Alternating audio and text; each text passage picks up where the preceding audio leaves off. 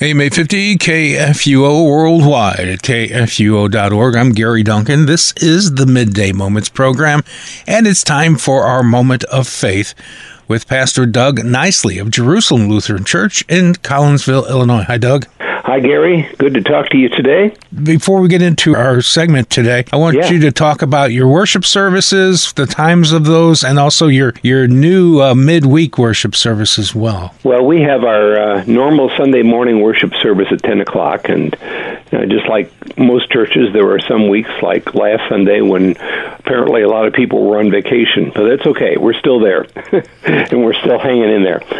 And so we appreciate the opportunity to be able to serve all of those who come. We also have Sunday morning Bible class at 9 o'clock, so it's 9 o'clock for Bible class, and right now we're studying Galatians. In fact, I'm going to make some reference to the study we're doing in Galatians in our devotion today. And then on Wednesday, we've been doing, during these Wednesday nights in June, so just a few weeks now, we've have a 7 p.m. service, and it's an evening prayer service. The main thing we're trying to do is we're trying to sing some hymns that people know and are familiar with, and just kind of lift up their hearts in the middle of the week.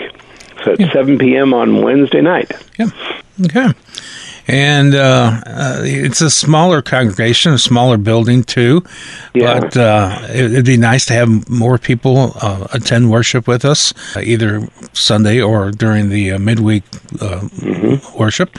And there's a lot of people that do like the smaller congregations. I personally do. Maybe some people haven't been to church in a while. They don't want to visit a large congregation. This would be perfect for you to visit. We're a great group of people. We'd love to see you out there. Absolutely. So.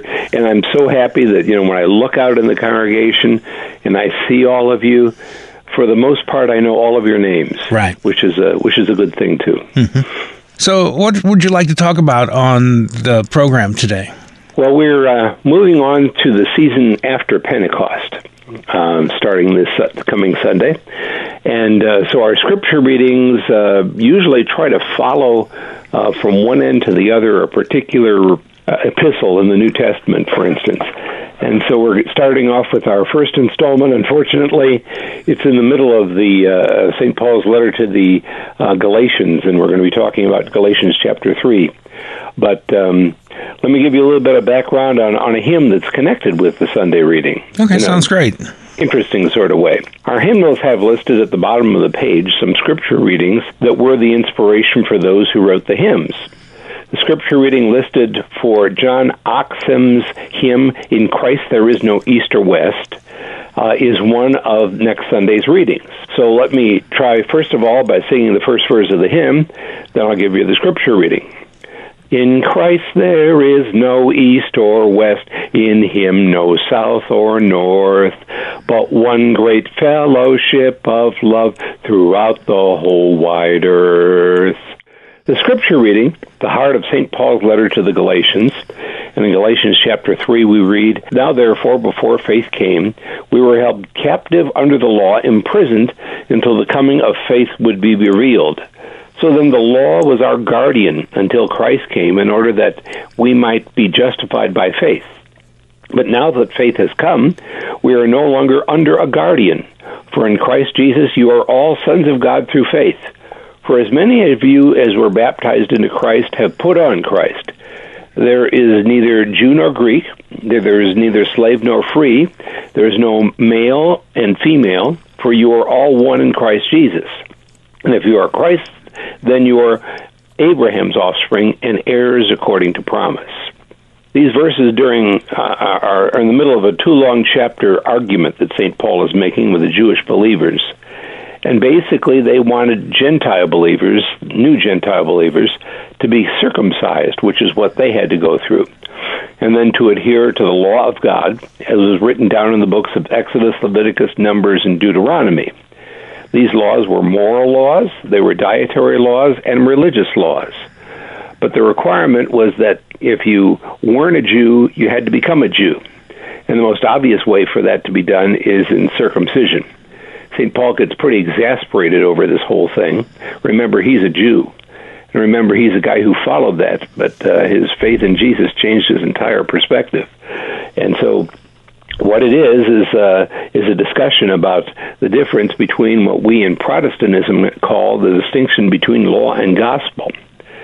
In a Bible study we're using at our church, we read that the apostle is listing 5 proofs in chapters 3 and 4 that faith in Jesus is what saves us and not our righteous works. The proofs are the gospel works, that's Galatians 3, 1-5. We are Abraham's real children, Galatians 3, 6-14. The law serves only the gospel, Galatians 3, 15-25. We are one in faith, Galatians 3, 26-4:11. And then finally, a little question he asks the Jewish believers: what has happened to all your joy? Galatians 4, 12-20.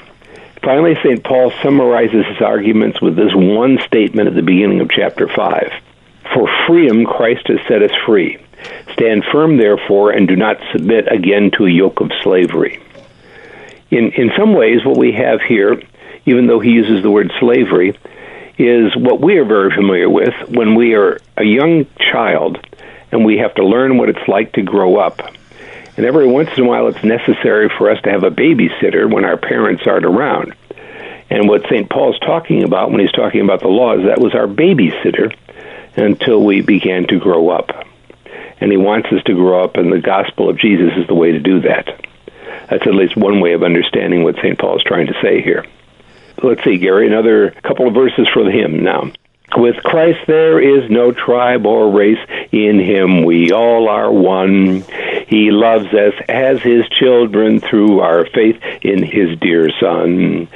So brothers, sisters, praise his name who died to set us free from sin, division, hate, and shame, from spite and enmity. It's kind of an interesting commentary in many ways, this hymn, because it talks about all the attitude problems we seem to have about one another, especially when we can't get people to do what we want them to do. Anyway, I'll give you a little bit of contemporary application here. I see the teaching from Galatians about the authority of God's law without the gospel of Jesus as the equivalent of mandates we have heard about during the COVID epidemic we have experienced in the last 2 years. It's interesting that the word commandment and the word mandate come from the same source. Mandates instruct us to wear face masks, get vaccinated, and keep social distancing as important things that we all must do to keep from spreading or being infected by the virus. I've worn face masks, I've been vaccinated, and I keep social distancing because I agree that it is the best thing to keep from spreading the virus or to receiving it from somebody else. Actually, I learned that, Gary, a long time ago when I was working at the hospital. It was not uncommon for me to walk into a room and have to wear a mask. Mask, and sometimes new to me. Sometimes maybe even gloves, right? Yeah, and sometimes even a gown. Okay.